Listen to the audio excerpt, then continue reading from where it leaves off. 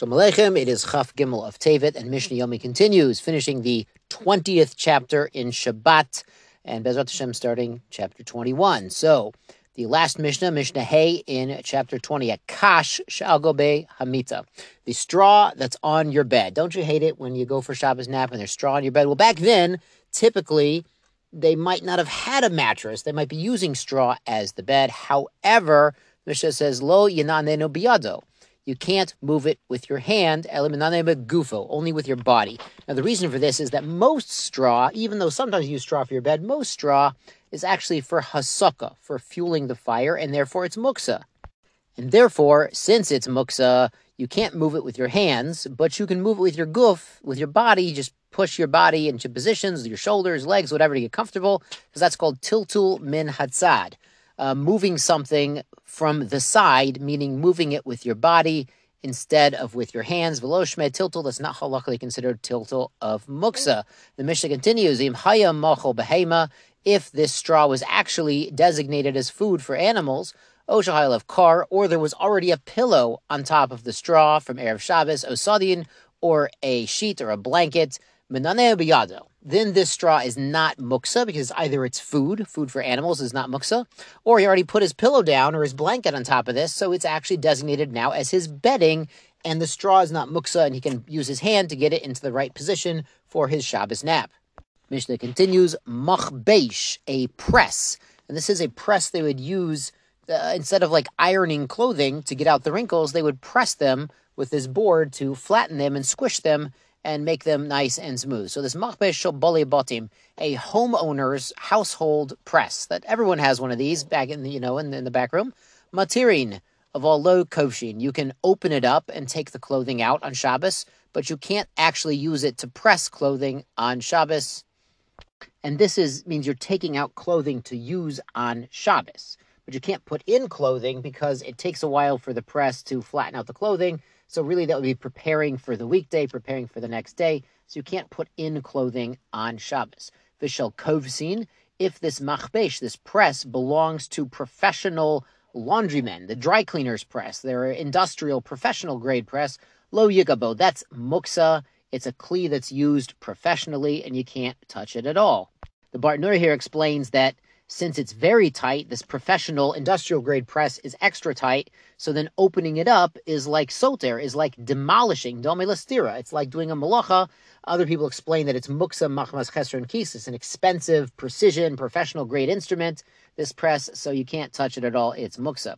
Rabbi Yehuda Omer, im hayam muter me'erev Shabbos, he says if it's already opened, they already took out the pegs that hold the pressing board doun from Erev Shabbos, mater et kula v'shamta. You can take off the top board and take the clothing from it. But the halacha is not like Rabbi Yehuda. On to chapter 21, chapter Chaf Aleph, Mishnah Aleph. Notil Adam et beno, a man may pick up his son, ve'evan biyado, even though he has a stone in his hands. Now, we're talking about an issue of muksa. The stone is muksa, so even though the son is carrying the stone, the tati can still pick him up. Now, we're talking about in a place where it's not Rosh Hashanah, it's a Rosh Hashanah Yachid, it's enclosed area. So the issue here is not carrying. The issue here is the boy is holding something muksa. So why is this allowed? Because the father only intends to pick up the child. For example, the child has gaguim, he's crying.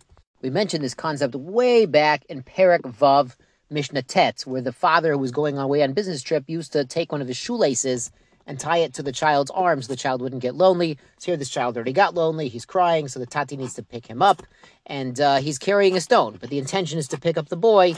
And the boy happens to be carrying the stone, which is muksa, but he has no intention to pick up the muksa. And there's a very important lesson from this, that, of course, we compare our Hashem Yitbarach, the creator of the world, to Avinu Shebashamayim, that he's also acts as our father.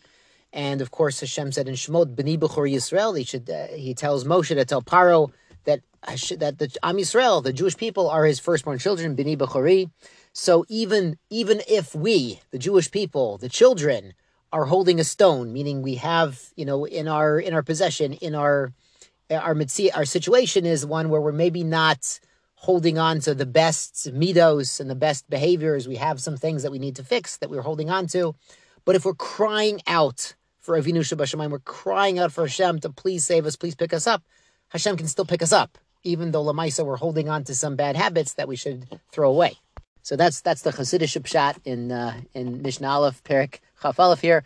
But the Mishnah continues, Kol kola ve'evan betocha. You can also pick up a basket with a stone inside. Now, the Gemara qualifies this, and the Bartenura explains, we're talking about a basket that has fruit inside also, not just a basket with a stone. The stone is muksa. And we're talking about fruit that you can't pour out. If it's just almonds and walnuts, you could pour that out. You could tilt the basket, pour those out, and you don't have to mess with the stone. You don't have to pick up the basket with the stone. We're talking about things like strawberries and olives and things like this. Grapes, where if you pour them out on the floor, some of them are going to get squished and get ruined. So you kind of have to carry them in the basket. And the Bartenura also explains this is when the Evan is dofalo, when there's like a hole in the basket and the grapes might fall out. So what they did was they stuck the stone on one side to sort of block that hole, block that opening. So you really, when you're picking up the basket, you're kind of taking the stone with it. So there are qualifications to that in the Gemara. The Mishnah continues on a similar theme. Metaltalin truma tmeya im ha-tahora. If he has a basket that has contaminated, ritually impure truma, that's the first tithe given to the Kohanim, inside. Now that's not fitting to be eaten, but if there's also truma tahora, pure truma, or regular food, chulin, then he could carry the contaminated truma along with the edible food, which is not muksa. Rabbi Yehuda adds, Af malin et hameduma be'echad umeya. One can even take out or lift up that one part out of 101 that was batel, that was meduma, meaning one piece of truma was mixed with 100 pieces of chulin. And we discussed this many times in Zerayim, in Masechet Trumot, and others about being mevatel truma, that if one piece of truma falls into 100 measures, equal measures of chulin, then it is batel. But we still have to scoop out one measure and give it to the Kohen to fulfill the mitzvah of netinat truma to the Kohen, even though lemaisa it was batel and technically it's all chulin. Now the Bartenura here explains why this isn't metaken, why this isn't tikkun, because he already said you can't be mafresh trumot and maisrot on Shabbat. So he explains why it's not tikkun. He says, chashvinan la, we consider this ke'ilu munachat la levoda be'ena mirevet. We consider this one bit of truma as if it's resting by itself and not mixed up with the chulin. It's like, not that they stirred it, it's wherever it fell.